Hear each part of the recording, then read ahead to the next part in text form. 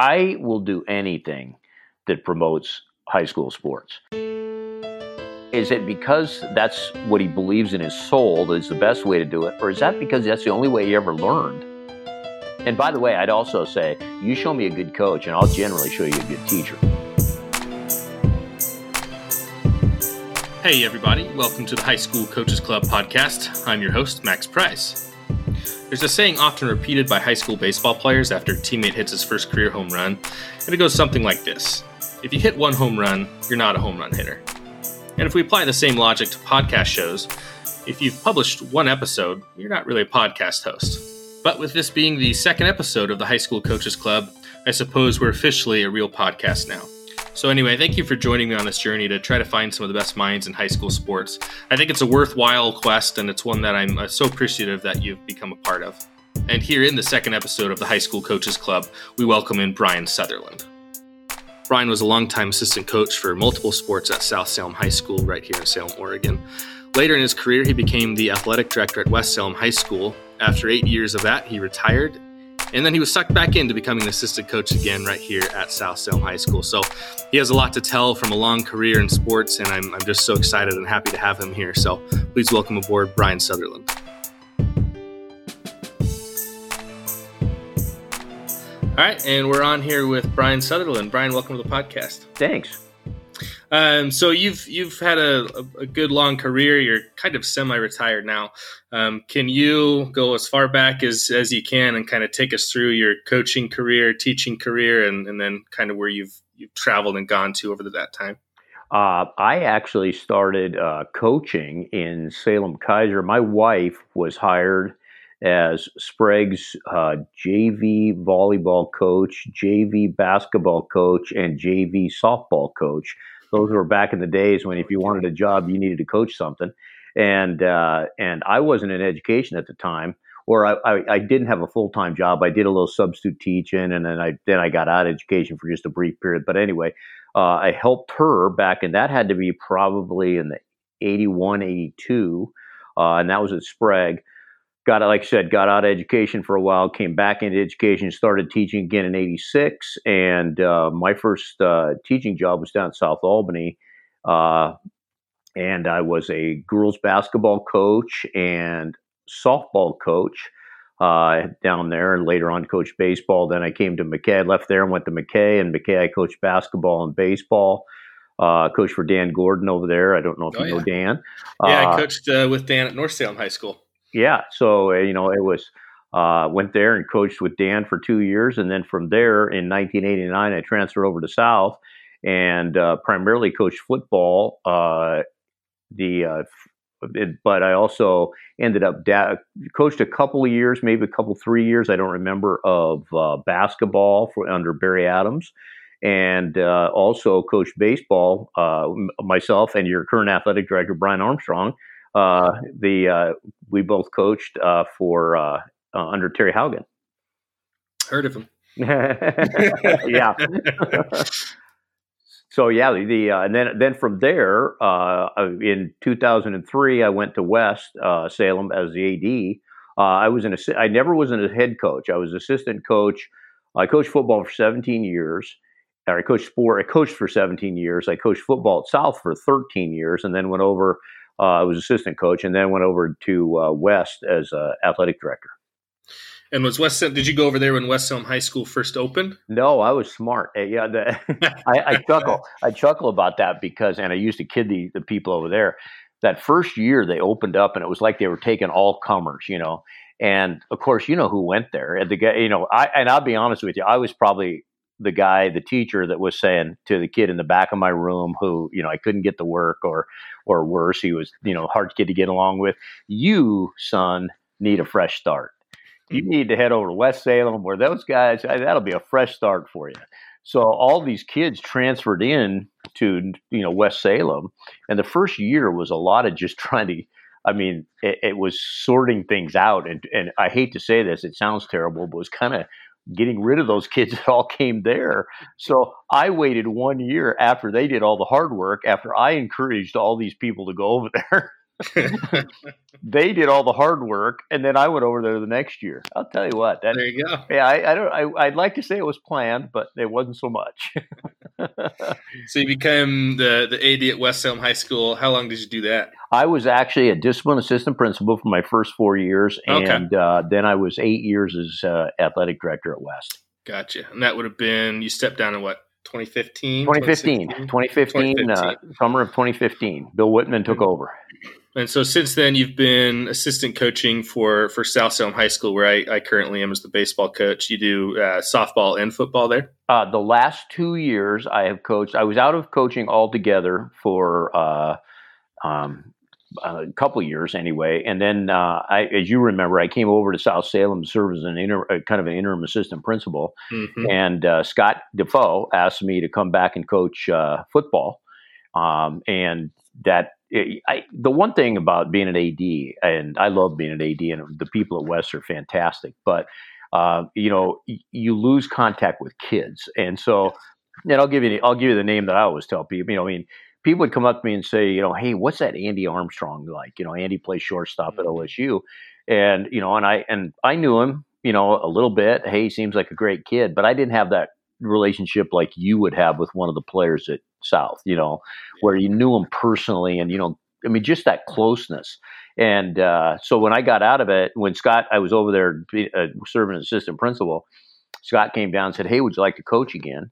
And it's always something I wanted to do. And so I did it, and I went back and started helping Scott. And then Scott McCormick saw me, and Scott and I go back to about 1982 as well. We played slow pitch together. And Scott said, hey, I've always wanted to coach with you, because I used to coach a lot of girls softball, or a lot of softball when my daughter was growing up.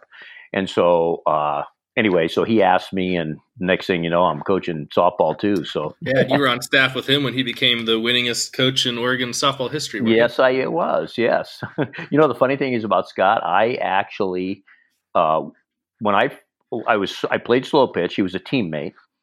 And then several years later, I was an umpire, and I actually umpired his games.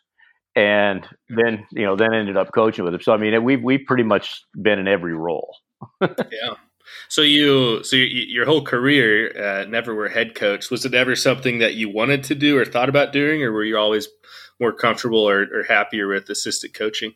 It's funny, Max, because I think this is a broad statement, but I think every assistant coach at some point has imagined themselves as a head coach, meaning that, well, I think I would do things just a little different. I would do this, or I would do that.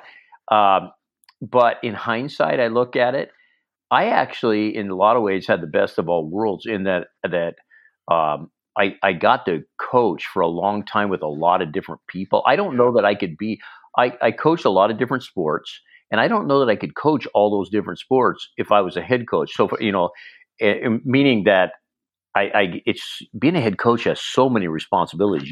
That. Oh my gosh.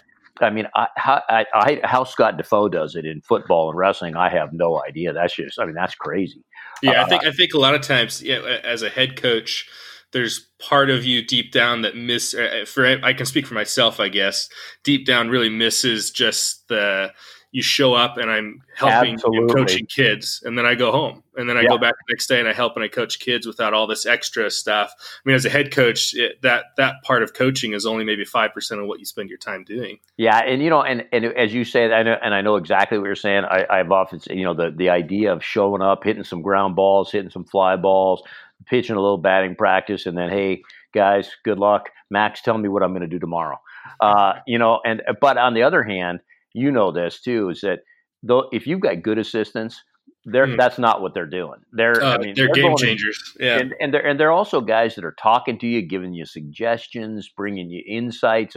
They're all in. I don't want to downplay. Yeah. I was like that. I put in countless hours, but I don't know that I ever could possibly put in the countless hours that a head coach puts in, and especially on stuff that, like fundraising. God bless it. All of you guys are doing. Oh my God! I'll show. I'm lucky as an assistant coach. I show up, and I'm told, "Here's what you need to do." Oh man, just the coordination of that's brutal. I coached. I was the head coach in my summer teams and doing all that kind of stuff, and I did it on a much smaller scale than people like yourself or Scott or Sean Stanley or any of those people do.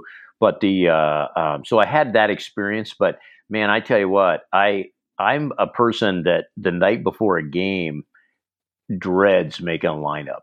I mean, because the idea of somebody not playing, I mean, it's just that. I mean, so I think I made the right decision to just be assistant coach. Yeah, that part of coaching is real hard. I've had kids. I mean, I've been fortunate enough to have some pretty talented teams the last few years.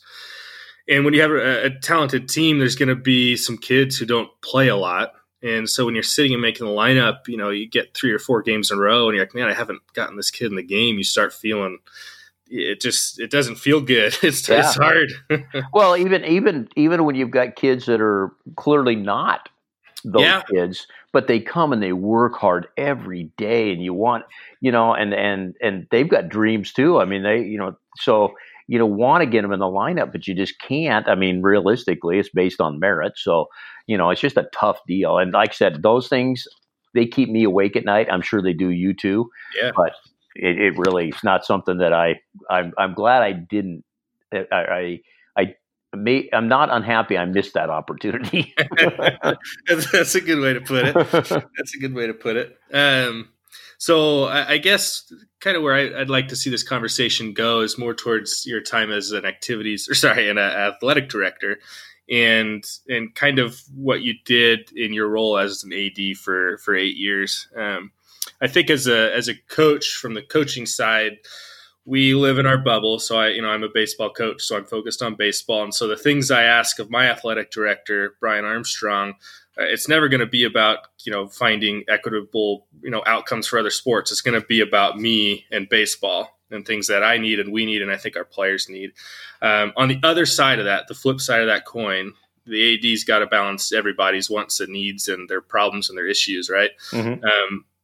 How do you handle that when you've got so many different programs involved? Well, first of all, this is where I think one of the advantages I had several advantages in terms of being an AD. First of all, I've lived in Salem since 1981, so there's very few people in high school sports that I haven't met at some point. So and I'll use some names. You remember John Black, the umpire? Absolutely, he's probably the best umpire in the state. Yeah, and I've known John for years. So when John would come over to referee a basketball game or umpire a baseball game, I knew John. So I mean, that made it easy. I also think being an assistant coach for so long showed me. I had a philosophy, and my philosophy was, and if you can picture this, if you can picture, I got this. I have an MBA out of Lambert as well, and one of the things that they talked about, a guy named, I think his name is Peter Drucker, talked about was his model for administration was that if you drew a circle, the people and inside that circle you put those are the people that are the core, that do the core work. Those are the teachers. Those are the coaches. Those are the people that do the core work of your organization. Then if you drew another circle outside that circle, that would be administration. And then outside that circle is the environment. The environment throws a lot of stuff at teachers and coaches.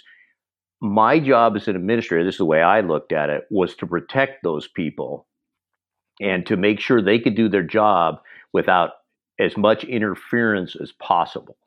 So my job as an AD was to protect Max Price, for example, that from parents that, are try to filter as much of that as possible.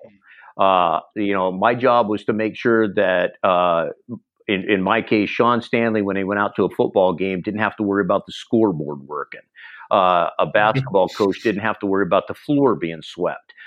When my coaches hit the floor, I want them to be focused on doing what they need to do, which is coaching. And the same thing I would say with teachers. As an assistant principal, which, by the way, an athletic director in Salem Keizer is. Oh, yeah. My job is to make sure that that teachers can do their job with as little interference as possible. Now, that doesn't mean that we shield them from, when they do things incorrectly, but by the same token, I don't want them to have to worry about if the lights are going to be on. My job is to make their job easier, and so they can, or to allow them to focus on their job. So it's funny you say that. So when I was I took over at South Salem back in 2017 as the head coach, and the day before our first game, I thought, I should make sure that the things on our field work. And so for those listening, Gilmore Field, our baseball field is located a few blocks away from the high school, so it's kind of isolated. And so I went to figure out the scoreboard, and lo and behold, the thing wouldn't turn on. Here we are, less than 24 hours away from our first game, and I can't even get the scoreboard to turn on. Nightmare. Yeah, So what I would do in that situation, it's just me, is that I would have sent out to Micah Tiffin, who was my baseball coach at that time, or Ty Nicholson, who was my softball coach at that time. I might have said, actually, I guess Ty. Yeah, he did coach for me, now that I think about it. But I would have sent out a note ahead of time, say, hey, make sure that everything's working. And if it's not, then let me know so I can get somebody on it. Yeah. And so that was kind of my philosophy and what I tried to do. I also had my mentor as an AD was Dave Johnson, who was the longtime AD at South. And now there were two Dave Johnsons at South. There was Dave Johnson, the Olympian, and right. Dave Johnson, the South Salem grad. I refer to one as the legend and one as the Olympian. And Dave Johnson, the legend, was my mentor. And, he gave me some fundamental philosophies. And one of them was that, I don't like surprises. I mean, I don't know if you've heard that from Brian Armstrong, but so what he was saying was, if anything goes wrong, I don't want the first phone call to be from a parent. I want it to be from you. So if you did something stupid, you went out and maybe used some language that you shouldn't have used. Uh-huh. I want you call me so that when the parent calls in, I can say, Coach Sutherland's talked to me about it. He realizes he screwed up, and I'm on it. The worst thing for an AD is when he gets that phone call and he's going, I don't know what you're talking about, and so, and that doesn't mean when, somebody calls and says that my kid didn't play, that's a whole different animal. But it's, when those things go wrong, that was one of the things that Dave always taught me. I had a great AD who kind of guided me. And so I think being an assistant coach for a long time, I saw a lot of things that you would have had to deal with. And so when I became an AD, I decided that was one of the things. I didn't want you to have to deal with that stuff, or as little of it as possible. You're making a really good case for assistant coaches being athletic directors, because I've never really thought about that. But when you have a broad experience with multiple head coaches in multiple sports, that's probably, to be honest with you, that's probably more valuable than a head coach of one sport for years becoming an AD. Well, I think, I had a broad experience, and so I got to from my perspective, I got to watch a lot of what you had to deal with, and but you think of Brian Armstrong, your AD never was a head coach, long time assistant coach. He kind of had the same experience I had, so that's why you'll hear people say that somebody shouldn't be an AD unless they were a head coach. I'm not sure that's the case, because I don't know that that's a disqualifier. Yeah, but it worked for me anyway. But I won't discount that I had a fantastic mentor in Dave Johnson. So I had that going for me, even though I wasn't a head coach. You mentioned in there when coaches or when parents field phone calls to you regarding playing time for their kids, and I'm sure you've experienced that quite a few times where parents come directly to you. If there's high school head coaches listening, what advice would you kind of pair out to them in regards to playing time and players and communicating with them and their families and trying to approach that before it becomes an issue? One of the smartest things, this sounds really crazy, but I'm going to go back to Brian Armstrong for a second. Brian was in like his second or third year at South Salem as a teacher. and we shared a room. And he was on a cart. He was a new teacher. I was an older teacher. You know how that works. And so he was kind of moving around. And on my prep, he would come in and teach. One day he told the kids, he said, "Okay, guys, get your notes out." Oh, man, groaning, doing all that. And Brian had one of the greatest phrases I've ever heard of. And I didn't realize what he said at the time. It took me a few minutes, and then I got it. He said, "That's all right, guys. I've got friends of my own." And that's beautiful. And it is beautiful. And frankly, in terms of parents, that was my philosophy. One of the biggest issues I think we've got right now, or one of the hardest issues for an AD, is everybody's your friend when things are going right. Mm-hmm. When their kid's hitting, and I don't blame them. I have to admit, I'm kind of embarrassed to admit it. I did the same thing. When your kid gets involved, we all go a little nuts. And so when your kid's hitting leadoff and, getting every chance to do everything he can, those friends are true friends. And when when they're not, then that gets a little cold. And so it's funny. People would ask me at West, "Oh man, you must have a lot of problems with parents over there." Man, I had about 4 problems. Really, I did not have problems with, but I didn't reach out. I wasn't. I mean, I was smart enough to understand, or maybe experienced enough to know, just that we can be friends after your kid has moved through. But we can't, but right now we just need to have our own rules. You be a parent, I'll be the athletic director. That's it. We can't go out and, hang out together and be buddies afterwards. And I think that helped me a lot. But I wasn't cold. I wasn't mean to anybody. I just, I had my own role and that was it. So I think that helped me a lot. And, another thing I went to it. And this is a key thing too, Max, is that as I tell you this, and I mentioned this to you earlier about when you get to my age, you got a story for everything. And so, and it's true. I went to an AD's conference one time, and a guy named Kevin Bryant was there, and he was talking to the other ADs. He just, by the way, was the AD in Redmond for both Redmond High School and Ridgeview High School. And he was talking about, and he gave this example. And he said, so a parent comes in, and this is kind of a philosophy thing. I only actually had to say it maybe one time to an actual parent, but it was kind of a philosophy. So you're telling me that Max Price, who you admit is a good guy, he's a good guy, and he likes to win games. He's purposely playing someone who would hurt him winning games instead of playing your child. Is that kind of where you see where I'm getting at? I did. So if your child was better, Max likes to win. Wouldn't it make sense that Max would play your child? I mean, you know how much and this is what Kevin said that really brought it home. You know how much Max would have to hate your child to not play him? And that's true. No coach does that. I mean, that's, and so trying to get parents to understand that it's not personal. It's just, somebody's got to make the decisions. And, so I really didn't have a lot of problems with parents. I mean, I ended up with some great friends over there. I think that most people respected what I did. I mean, would they like a different outcome sometimes? Probably. But that's kind of what my philosophy was. I love it.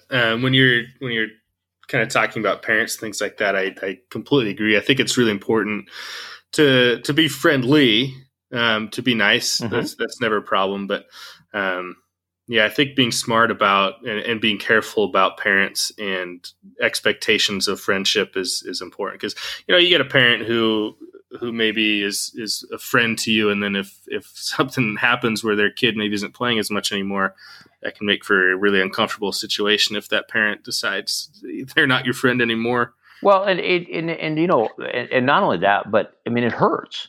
I don't want. That really is, that hurts when that happens. And I never wanted to be in that situation where somebody felt like I was going to somehow start making decisions for Max Price or for somebody else, and or for one of my coaches. But the other thing too, by the way, and this goes back to Dave, and Dave Johnson used to drive us nuts with this. And it's so smart, but at the time, we were young coaches and we just didn't understand. But he used to always say, Brian, you got to see the big picture. And of course, that would generally mean that we were ticked off about something and we wanted him to do something, especially if somebody didn't allow us into their booth to scout the games or something, Right. Well, we let you in our booth, and so Dave, you need to get after those guys. And he'd say, Brian, you got to see the big picture. And, and here's what I've realized out of that was your job as the head baseball coach is to battle for your program. That's your job. My job as AD is to say, Max, I appreciate where you're coming from, but you got to see the bigger picture. And so I found myself saying the exact same things Dave was saying. And then Laura's job at South, or, the principal's job, is to say, Brian Armstrong, you got to see the bigger picture. And then as you keep going up, there's a bigger picture everywhere. In fact, you as the head coach, your freshman coach can get all fired up about something. And your job is to look at him and say, your job is to see the big picture. But we're not going to kick that kid off the team as a 14-year-old. He could be a player for us down the road. You got to see the big picture. And I think that's one of the things as a younger coach. And I know I was that way. I wasn't interested in the bigger picture. I wanted something done, and I'm glad that I had older people and people who had a broader view that would look at me and say, hey, you need to calm yourself down here just a little bit. Yeah. Really, but by the same token, I say this, your job as the head baseball coach, and you mentioned it earlier, is to fight for your program. I would be very disappointed if you didn't fight for your program. So I don't mean to be, it shouldn't be baseball versus anything. There's football, but your job is to represent your program. Yeah. And so I want a little fire out there, and by the same token, kind of rambling here, but if I talk, you talk about sportsmanship, I want to see you go out and have a chat with the umpire every now and again. I think your kids need to know that it doesn't mean you're going to get thrown out and, do something silly, but by the same token, your kids need to know that, I'm focused. I'm going to battle for you guys. And you're going to battle for your program. My job as AD is to say, okay, I get it. I appreciate that. But here's the bigger picture. Yeah, I like that. It looks like we're kind of getting into coaches and expectations and things like that. So I think this is a good time to kind of dive into it. When you were an AD and you had an opening for any particular coaching position, what were you looking for out of a candidate? Well, first of all, if we're talking at the varsity level, certainly, I'm looking for somebody that has sound knowledge in their, in the sport. I mean, they have to know their sport. But you and I both know that baseball or football or basketball or anything. I mean, I can find people that can X and O with the best of them. Yeah. I mean, that's not what makes a great coach. I mean, I shouldn't say anybody, but a ton of people can strategize and theorize and do all that stuff. But that's not what makes a great coach. What makes a great coach, in my mind, first of all, I want to know what I guess fundamentally what I want to know is what were their relationships with people? Were they somebody that got along with their fellow coaches? Were they somebody that got along with their AD? Like I said, I don't mind that they, battle a little bit for their program. It doesn't bother me a bit. But in fact, I expect that. But by the same token, I want to know that they got along with other coaches. But more, and I don't want to say more importantly, because I think it equally important. They got to get they had to get along with the kids. They had to be that person that could relate to the kids. And nowadays, especially in the society we live in now, you got to kind of be a kid magnet of sorts. Mm-hmm. And so, I wanted to know those things. I will say this, and this is just a side note. I listen to people talk, and it drives me crazy. They'll say, "Well, God, we would have hired that guy, but he had a terrible interview." So, does that mean that if Nick Saban interviewed for the South Salem football job, we'd look at him and say, he probably would have been good, but he had a bad interview? Forget it. I mean, some people don't interview well. and you know this. I mean, if you're organized and polished, you can come in and just nail an interview and really not be very good. Yeah. So to me, that I hear that all the time. Well, we would have hired that person, but they had a bad interview. Well, then you didn't do your homework, because that you should have known about that person before you interviewed them. And if you knew the person was a great coach and you didn't hire him because they didn't have a good interview, really, that to me, anyway, I got far afield again. Not really. No, you're right in where we want to be. When you're looking at interviewing people within an interview, what were things or questions that you wanted to see answered?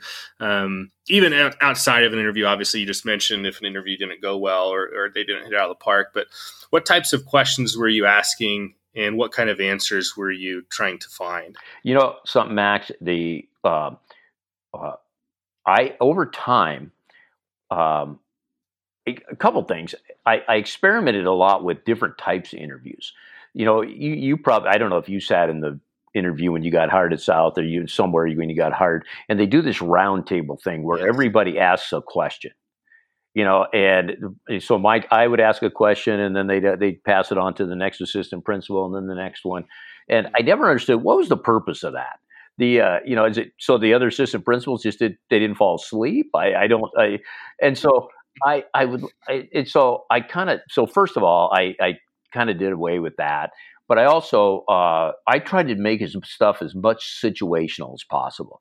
First of all, that first question that everybody asked in the interview, Max, would you tell us about yourself?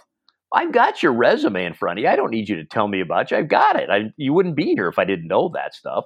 So I guess what I want to know is, and I tried to do as much situational questioning. You're in a store, a parent comes up to you, and they're mad about playing time, or right after practice, right after a game, a parent wants to talk about their kid. How are you going to handle that?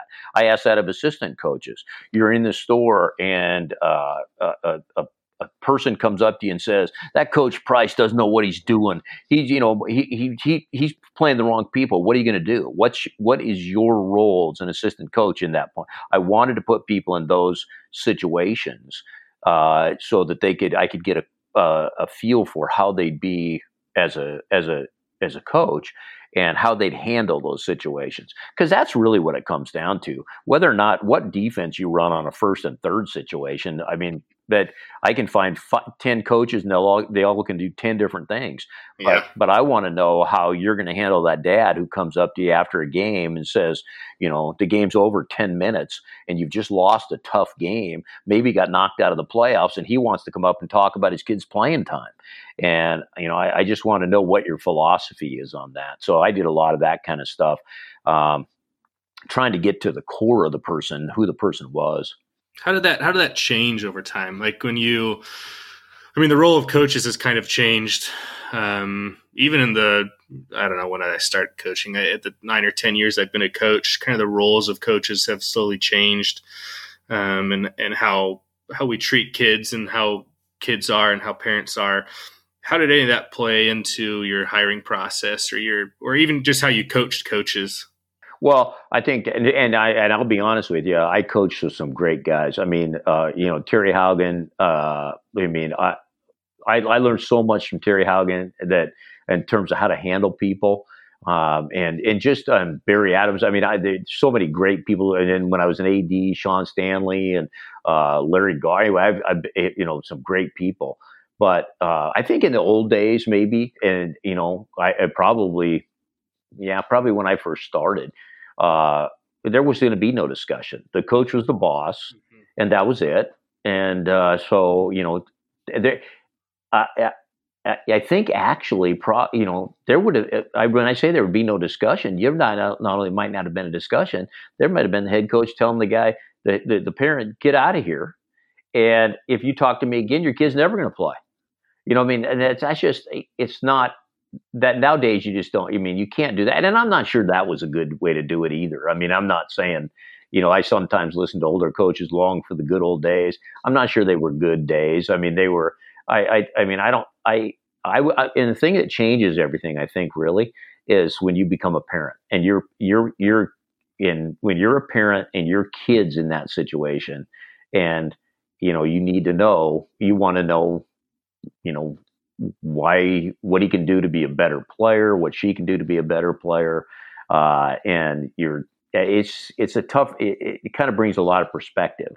So I think that, the old my way or the highway deal is long gone. And I think you gotta be a little smoother in how and frankly, and Max, this is probably true too. I think coaches now are probably a lot more professional in terms of how they talk to people. You learn how to, you learn how to be diplomatic. Maybe that's the best way to put it. I mean, you and I both know, and I'll give you a great example. At the end of the year, we have these awards banquets. Yes. And you've got kids on there that really didn't do much of anything in terms of their performance on the field. They didn't play much, or they didn't hit much, or whatever it was. And I'll tell you what, great coaches will make that kid sound so good at the end of the year. And, anyway, so I actually think that in a lot of ways, coaches are so much more professional now, just in, how to deal with people and how they prepare. Anyway, I think we're further along than we used to be. Yeah, I think you're right. I think one of the things that I've noticed just in the time I've been coaching this past decade has been, as far as players go, a much bigger need to know why. They have so much more access to information now. So if a kid, if I tell a kid, hey, this is how I want your elbow to move in a swing or whatever, the kid can go on YouTube and watch hundreds of swings of Major League Baseball players whose elbows don't move that way, right? That's just one example. And so then, they could look at me and be like, well, what does this guy know? Like, he's telling me to do something that Ken Griffey Jr. didn't do, right? And so I think kids nowadays have such higher access to knowledge and information that it's, as a coach, one of the things that I've noticed for me is my understanding of why we're doing a drill, why I'm having a kid, make a mechanical change or anything like that. I have to know that stuff. I can't just walk in and tell a kid, hey, this is what we're going to do because this is the right way to do it. Because the kid can go find that information and go, well, not really, right? And so I think that's one of the biggest changes that I've had to make in my coaching career and I think it's a good thing because it's made me reflect and really make sure that I'm doing things that truly should be taught. And I think as a coach, just the ability to understand why you're doing a drill is so important. And the days of just telling a kid, this is how we do stuff, like you were saying, those days are kind of done. Well, and if you think about it, Max, how many times, by the way, when you're explaining something, for example, how are you going to defend the bunt? And how many times, instead of even waiting for the question, you just explained, here's why we're doing this. Yeah, I think it's become a natural thing where a lot of times I lead with the why now. And then I listen to that as a kid and I go, oh, okay. That's not how we did it on our summer team, but I get it.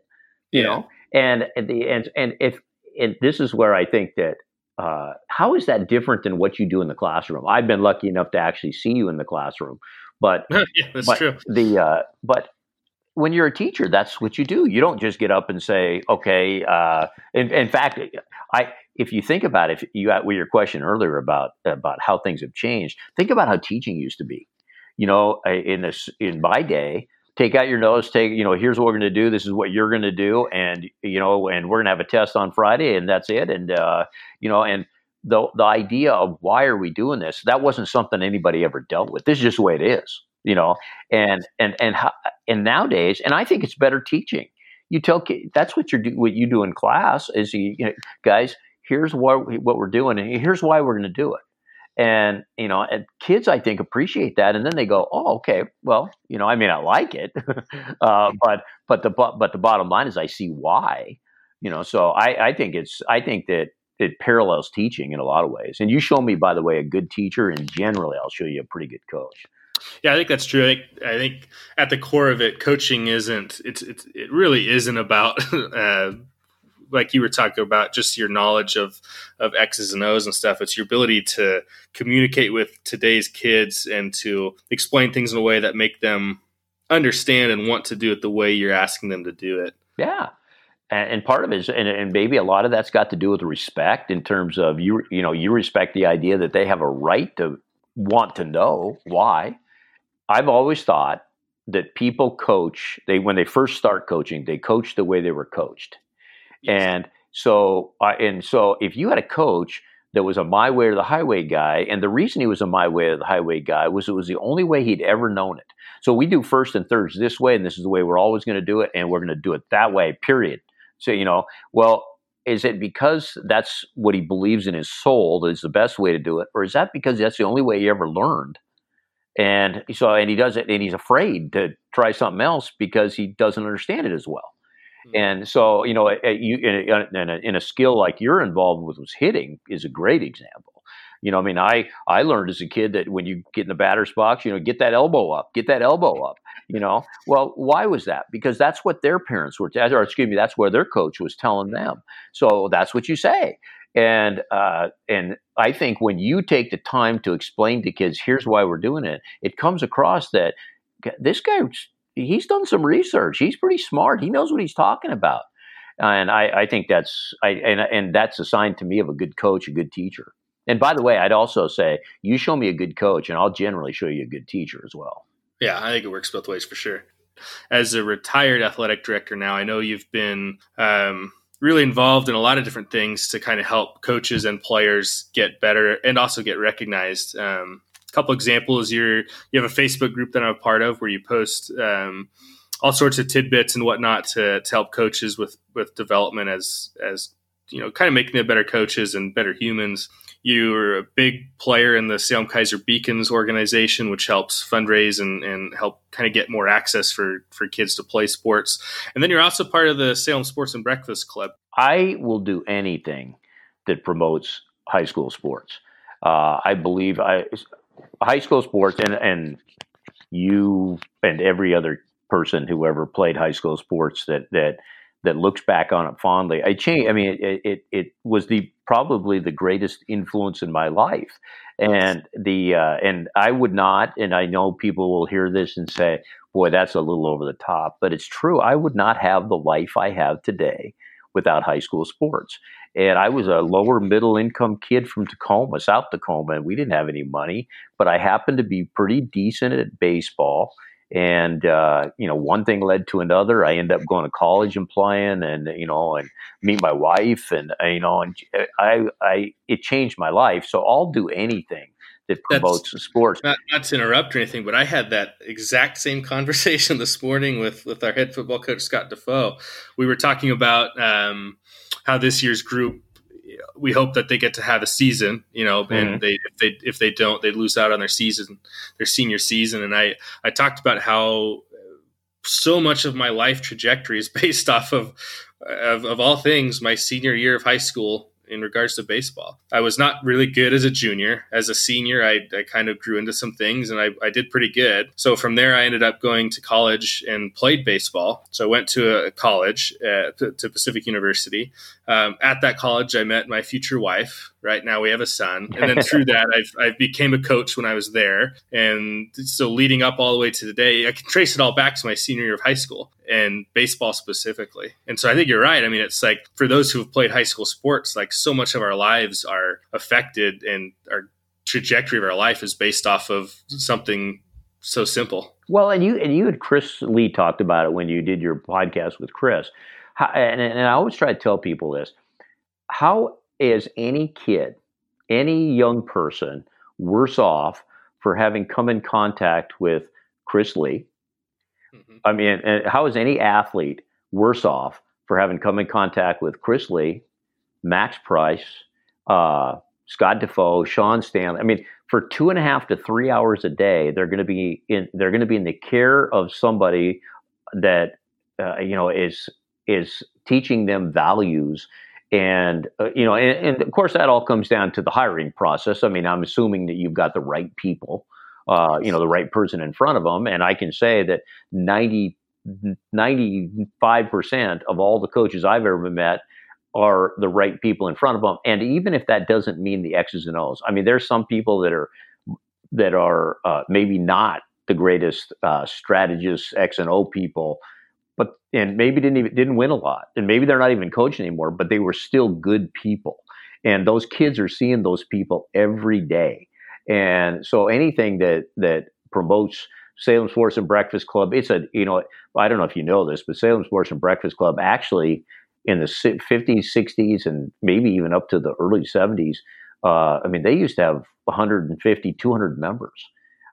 It was crazy. I went back and did some research on it in the paper, looking up articles and and it was a big deal. They used to have D. Andros come in, and I mean, they had all, and it's kind of just over time those guys that kind of made that work they got old and have kind of passed on and just moved on to other things. So it's a relatively small club, but I don't care. Anytime I can get, we can celebrate a kid and what they've done on the field, to me is worth it. And, now of course we've gone to Facebook and do all that kind of stuff. So at least there's a few eyeballs on it, that can celebrate a kid for something they've done that, then to me, that's worth it. You'd asked about the Beacons. I got involved with the Beacons, and again, it's to celebrate. It's primarily to help out with participation fees. At least but more than that for me, it's again a celebration of high school sports. So I'm involved in that. And then you'd mentioned one of them. I can't remember what it was. You run a Facebook group for coaches and share all sorts of valuable information with them. And Max, that is nothing. That to me, that's about, I would guess probably 5 out of every 6 of those I put up are from Bruce Brown's organization, Proactive Coaching. That's amazing. And he is, obviously as you listen to me, I'm probably parroting a lot of what Bruce would say, but I send those out because he'll send out little quotes and little things, that so-and-so said, and I only send those out to all the coaches, anybody who's a coach, because if you're on the other end of that and you hear it or you read it and you say, hey, that, if it sparks something, then that's awesome. And if not, most people probably read them and go, okay, whatever. But, but it's, to me, I often thought, a lot of that stuff that Bruce Brown sends out and then I share with everybody else is I'd make those up in signs and my whole locker room would be plastered with them. I want a kid to sit in my locker room and look up at the wall and read something by somebody and say, I never looked at it that way. And, a lot of times they're going to look at it, they won't even see it. It'll just be something on the wall. But, but if a kid looks at it and it strikes something, then to me, that's awesome. And that's basically why I do it with coaches. I'm just sending them out and hopefully somebody says, that I hadn't looked at it that way. So yeah, it's especially the proactive coaching is for those listening who haven't looked into it yet. Jump on Google and look it up. It's career changing. Oh, it is. The first and so here's the story for you that I was probably my second year. Scott Cross. I don't know if you know Scott. Scott was the assistant coach, or might have been actually the head coach at West at the time. And he catches me in the hall and says, "Brian." We've been friends, by the way, because I coached with him at McKay back in 87, 88. But we'd been friends for a long time. He catches me in the hall. "Brian, I went and saw this guy the other day." And I'm, and of course I'm the AD and I got a million things to do. And I'm going, okay, that's great. And so, but he's this guy named Bruce Brown, and he tells me this story. And he says to Bruce Brown, and it's a true story. He did a survey, and he asked kids, former athletes, if you could have anyone at your games, you may have heard this, Max. If you could have anyone at your games when you were playing in high school, who would it have been? And of course, I'm thinking, well, my parents. Obviously, I want my parents there. And that was not the number one answer. You know what the number one answer was? Grandparents. And you know why? And you know what the kid's reason was? Because my grandparents love me no matter how I do. Now think of that. And and that's true. Grandma and Grandpa come to the game, and we're getting ice cream afterwards, and that's it. We love you. You're my. In fact, in fact, they'll defend you. In fact, my daughter, when she was pitching at Sprague, my wife's dad, my daughter could let a ball go right through her legs, and he'd blame the groundskeeper. I mean, it's like because by God, that's why but yet dads and moms, we tended to get in the car and coach them all the way down the hill. And it's like, and so you think of that's profound. And, when kids would rather, because Grandma and Grandpa just love me no matter what, that's to me I remember Scott telling me that, and that was like, wow. Yeah. As a coach, when you you have players and parents and certain ones where you just know when they make a mistake, even when you're in the middle of a game, the thought creeps in of, oh man, when this kid gets in the car today after the game, he's going to have to relive that again. Yep. And your dad's going to bring it right back up. And Bruce said, and this is, and I'm definitely, as you listen to me, I'm somebody certainly drank the Kool-Aid, but he said, it's good Kool-Aid to drink. Yeah. And he said, that really what our role as parents is, we have, 6 words or 5 or 6 words, whatever it is. I love to watch you play, period. That's right. And quit talking after that. And then head to Dairy Queen or wherever it is. But but don't coach. The kid needs to know that you're there for them no matter what, and let the coach. And and that's hard. I now, having said all that, I can sit here on my soapbox and tell you all that. I'm ashamed. I'm embarrassed in some ways about the way I handled it. And I wish I'd have met Bruce Brown a long time before. So he could have coached me through that whole parent thing. Yeah. Yeah. I preach it to our parents at our parent meeting in the preseason every year. I kind of beg them to, if your son brings it up in the car ride home and he wants to talk about it, that's absolutely one thing, right? But, just tell him you love watching him play. And, like you said, go get some food, go get some ice cream. I've seen how it hurts kids. And I've also seen parents who are wonderful, awesome people, but they do it too. Awesome people. It's so hard not to, I think. Well, and again, that kid, that is the most important thing in your life.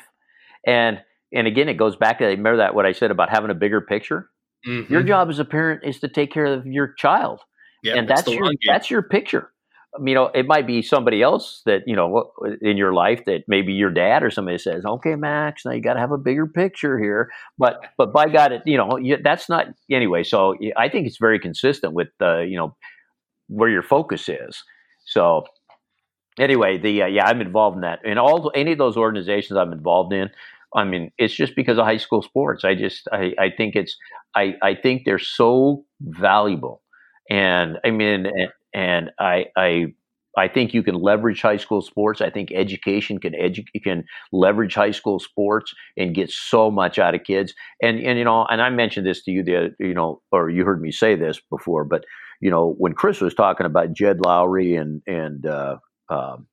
Rocky, but he also had Brett Everett. Brett Everett. He had some great players, but and those are awesome. Those are, every coach, and you'll have those. You have those. You have a couple of those guys right now at Oregon, and and those guys are awesome, and that's an honor and a privilege. But the kid that but you're going to run it.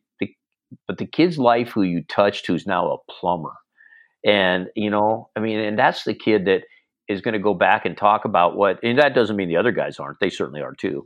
But it's an honor to coach those really, the Andy Armstrongs and all those guys.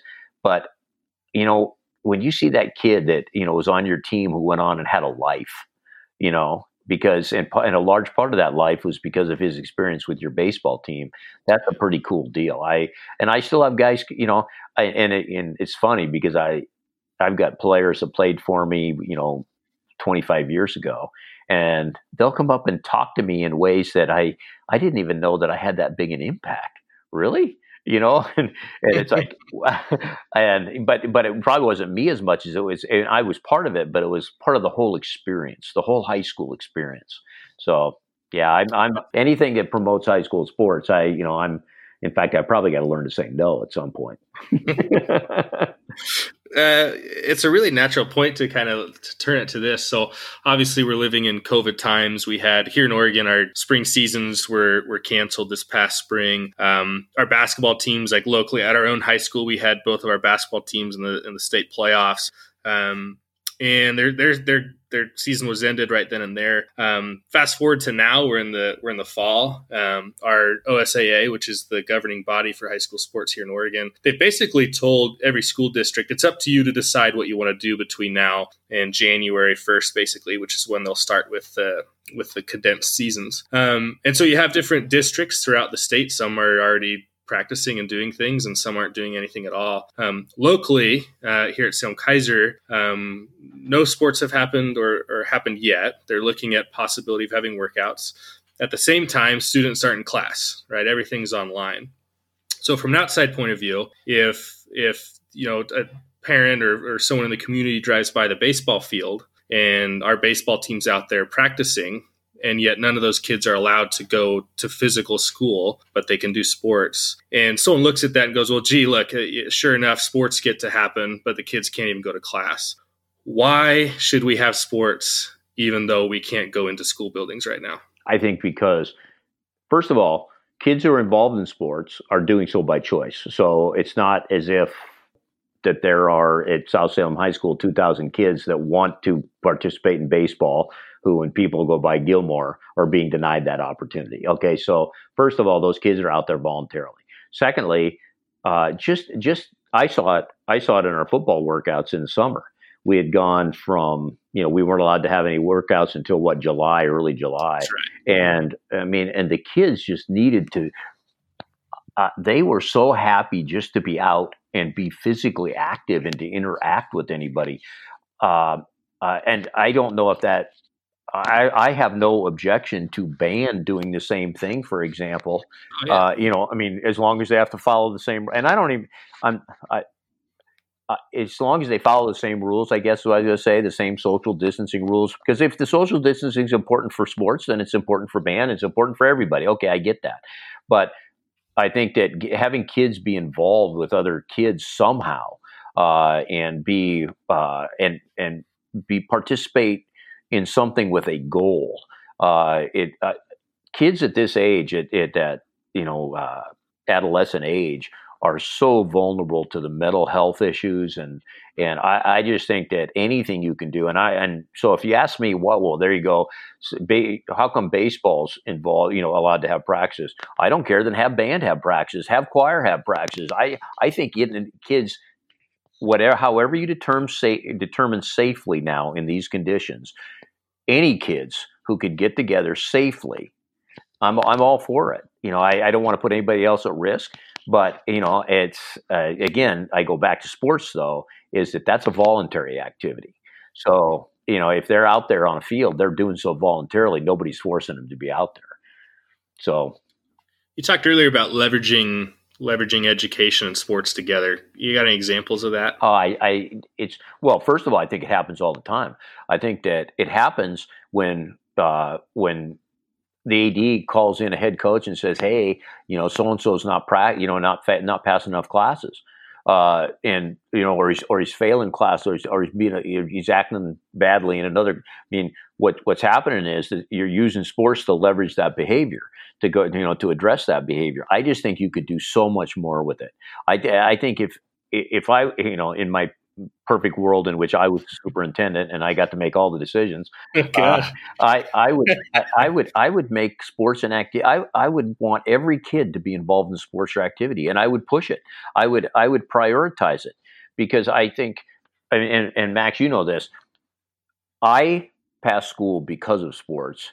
I can't tell you a heck of a lot about my Algebra 2 class, but I can tell you a lot about my baseball team. And I got there and I went to school because, one of the reasons I went to school was because I had to be eligible and I had to do what I was supposed to do in order to be on the baseball team.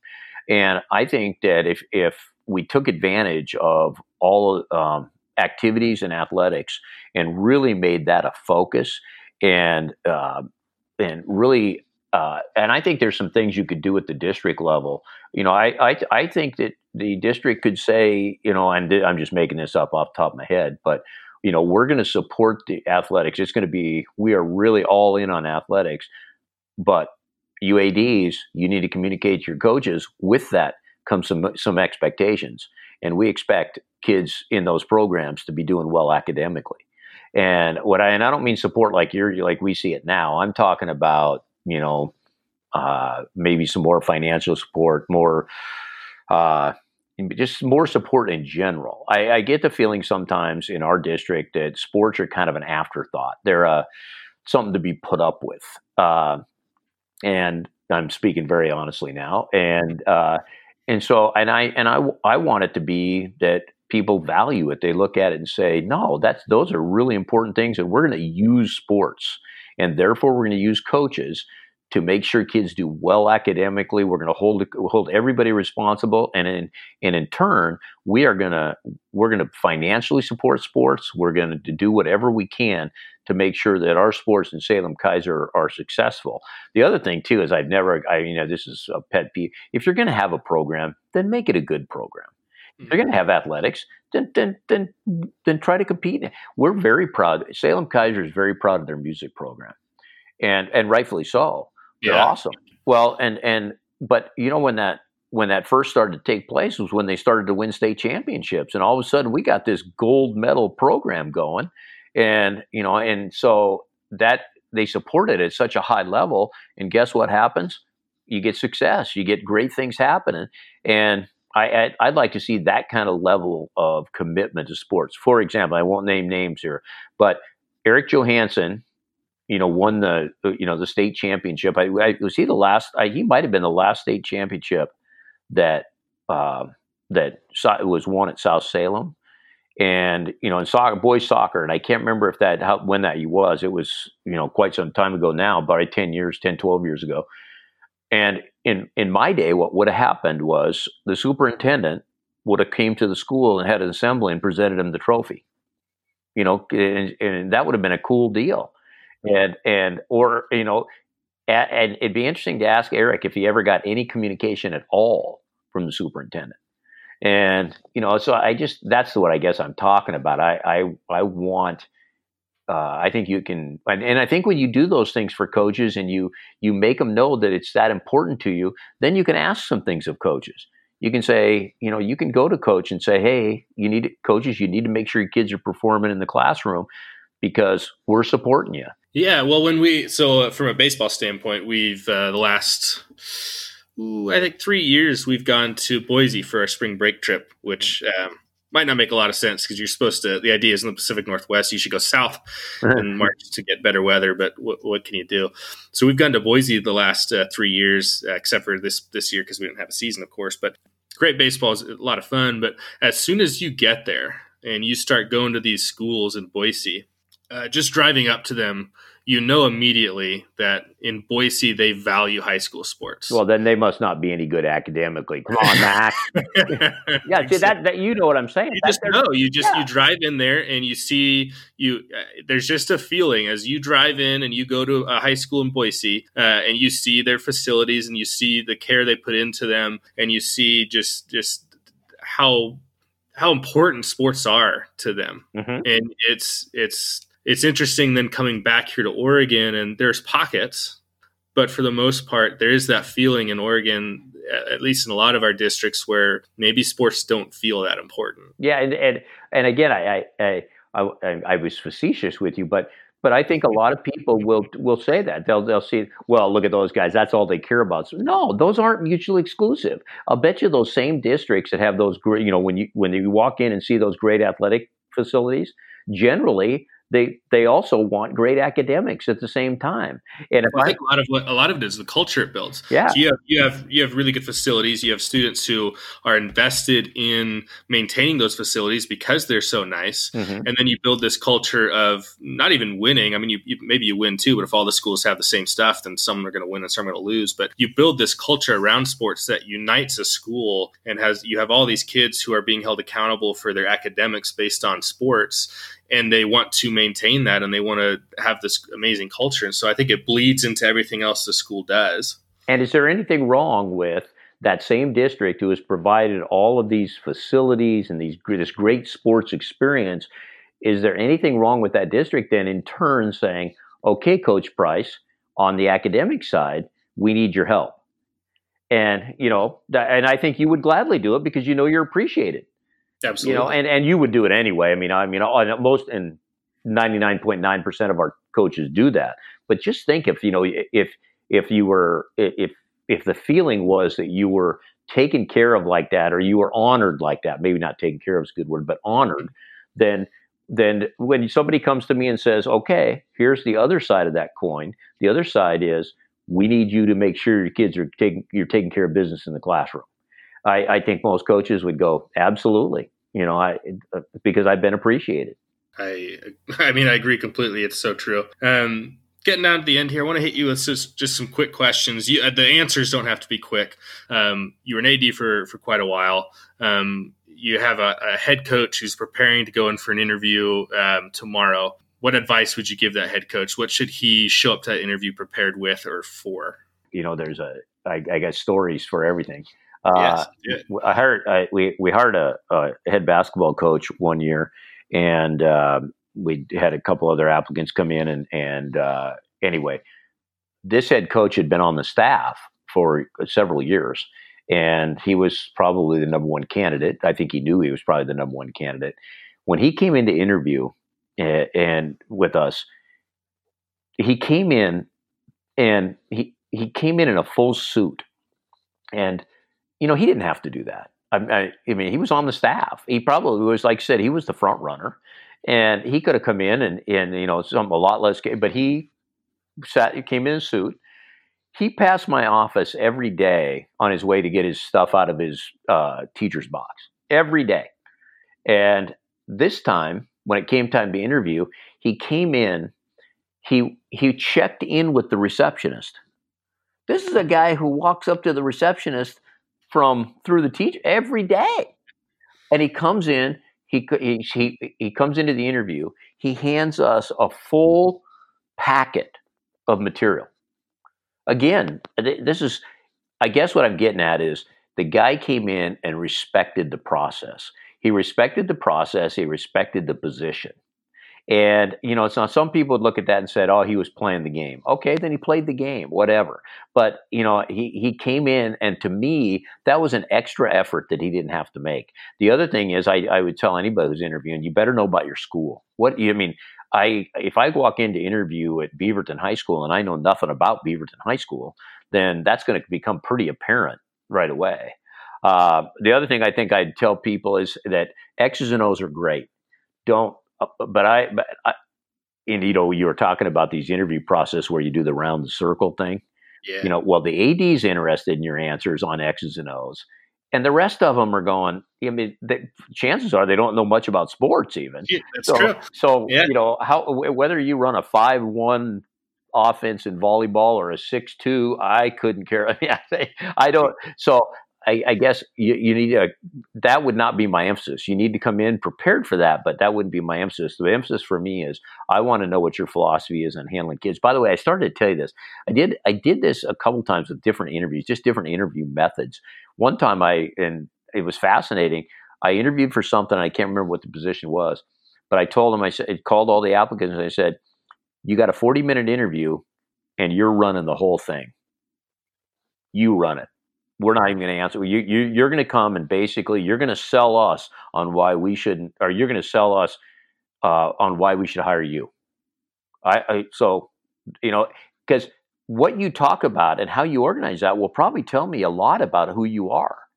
And so if you get up there and talk about 20 minutes of X's and O's, okay, that's fine. But you haven't talked at all about what kind of person you are or how you're going to, relationships and so I did that a couple of times. We did some other things where just different formats, trying to get away from the kind of pat answers. But like I said, I did a lot of situational stuff. I break in a lot. If you start talking and you ask me, I find something interesting you say, or I'm unclear, then I'm just going to interrupt and say, I'm just going to ask. And because I want it to be a conversation. Interviewing is a hard thing, and it's kind of dog and pony show in a lot of ways. And so what I want it to be is, if it can become more of a conversation, then I can learn about you, and we can have a conversation. I think that's much more valuable. So I guess what I would tell people is, come in with your X's and O's prepared, know something about the school, but the main thing is you better have a philosophy. I think you have to have a philosophy. I told coaches when, the thing that my philosophy was, every head coach is going to run into tough situations. And I mean, with a kid, and it comes to that time, where you got to make a decision. Are we going to keep this kid on the team, or is it time to say, hey, see you later? And I used to tell coaches, the bottom line is you got to look yourself in the mirror. And if you can look yourself in the mirror, then I'm okay with any decision you make. So if you bend over backwards for a kid that's, a troubled kid, but you're doing it for the best of reasons, not because you want to win and not because, but if you're doing it for the best of reasons for that kid, I can live with it. But when you get to the point where you're saying that kid right now is hurting the rest of my team, then that's the point at which you can't look yourself in the mirror anymore, and you got to say, that's it. So I kind of want to know what those personal qualities are, philosophical ones. We used to ask a question. This is a fascinating question, and I didn't understand it for a long time, and I finally understood it. We would ask an applicant, if you were interviewing with us, we might say, Max, give us one word, and you only get to use one word to describe that parents would use to describe you. And then we'd say, same thing. How would a supervisor, how would your AD describe you? How would your assistant coaches describe you? Because if you think about that, if you can do that in one word, then that means you probably thought about your philosophy.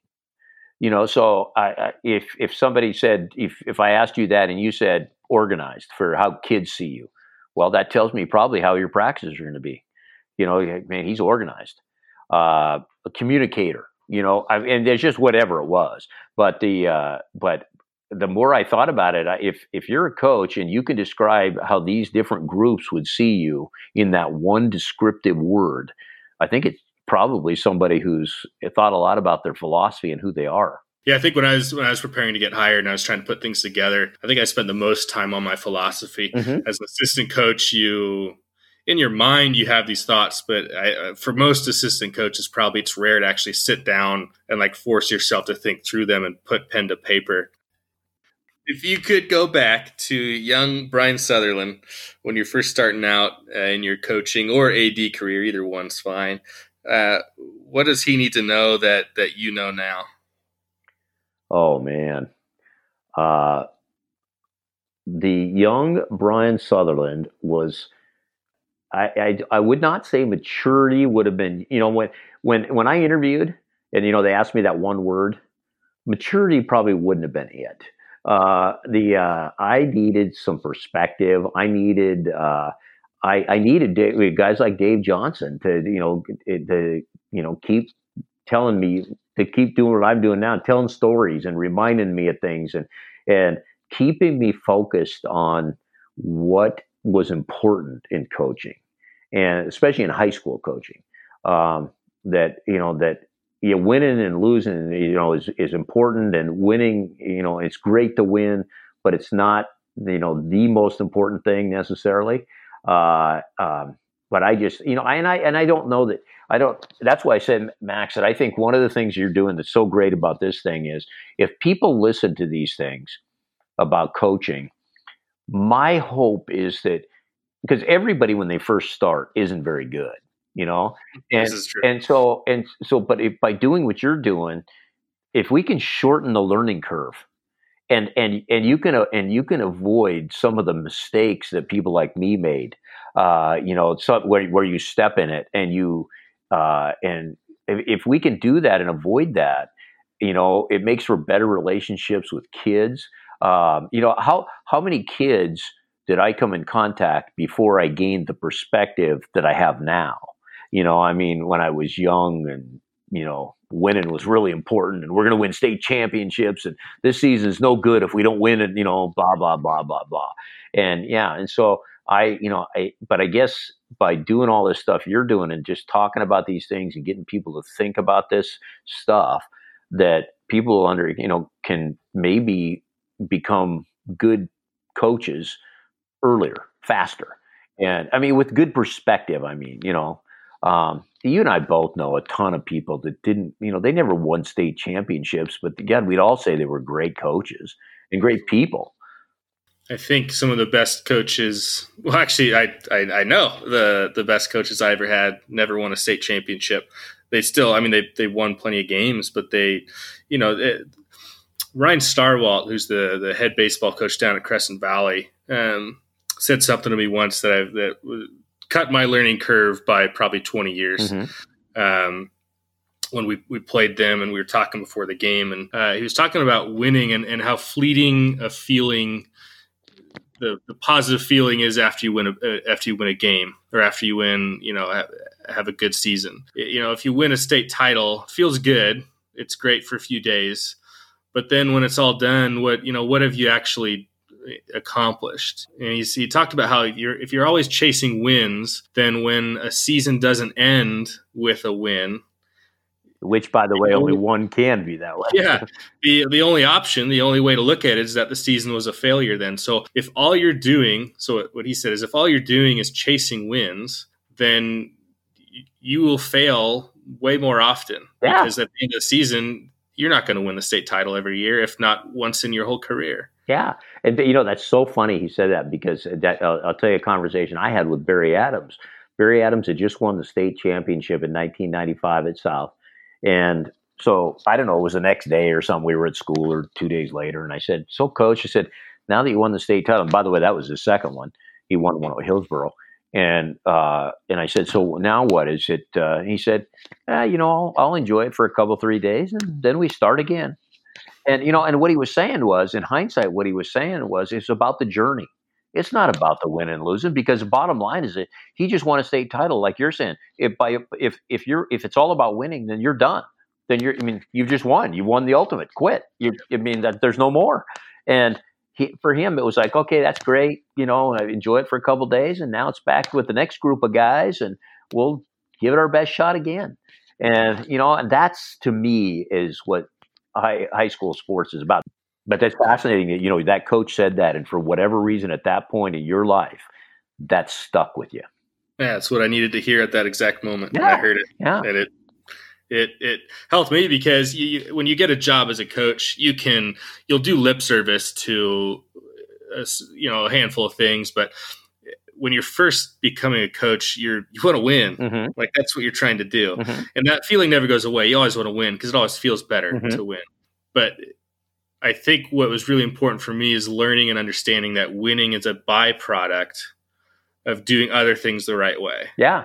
And then winning just happens. We could do things and be all right, but ultimately, if a team that's more talented than us walks in, they might win. And winning just becomes the byproduct of doing things the right way over the course of a long period of time. And you could do all of those right things that you're talking about and not win. Absolutely. It's exactly what you were saying earlier. By definition, does that make the season a failure? No. Kids are going to walk out of there with memories, and you're going to be their baseball coach. You're going to be their high school baseball coach for the rest of their life, and that's the bottom line. You think about how awesome that is. 50 years from now, these kids that you're coaching are going to be 67, 70 years old, and Max Price will be my baseball coach. That's pretty amazing. It's really about what you, as a high school coach, how are you affecting these kids' lives? And that's, to me, and like, again, high school sports changed my life. So it'll always be something near and dear to my heart. Brian, it's been an awesome conversation. Thank you so much for coming on and spending a little over an hour with us, and just kind of sharing the wisdom you've accrued over a long career. Well, I appreciate it, Max. Compliments to you on what you're doing here. Anything that can help coaches, even if there's just a nugget in here of this particular one, coming from you or coming from me, that helps a younger coach or a new coach become, like I said, move them along the learning curve. Because if they're moved along the learning curve, it means they're treating kids better, and that's a great thing. Hey, everybody. Thanks for tuning in. As always, you can find the High School Coaches Club by going to our website, www.highschoolcoachesclub.com, in addition to Instagram, Facebook, and Twitter at HS Coaches Club. Coaches, trainers, administrators, even players can all provide us with stories that help us improve ourselves and the lives of our athletes, too. So here's the deal, everyone. If you know somebody who'd make for an awesome guest here on the podcast, even if that somebody is you, please email me at highschoolcoachesclub@gmail.com. Coaches, trainers, administrators, players of seriously any sport at the high school level. If you've got something, or you know somebody who's got something to offer up to the rest of us, please reach out to me. That's the best way to kind of help this community grow. Lastly, you can always reach out to me personally, and this is really the fastest way to get a response because I spend probably far too much time there. On Twitter, my handle is at Mr. Max Price. So, hey, I appreciate you being a part of the High School Coaches Club. Honored that you tuned in and spent some of your time here with us. So thank you for that. And as Coach Lee would say, loving you.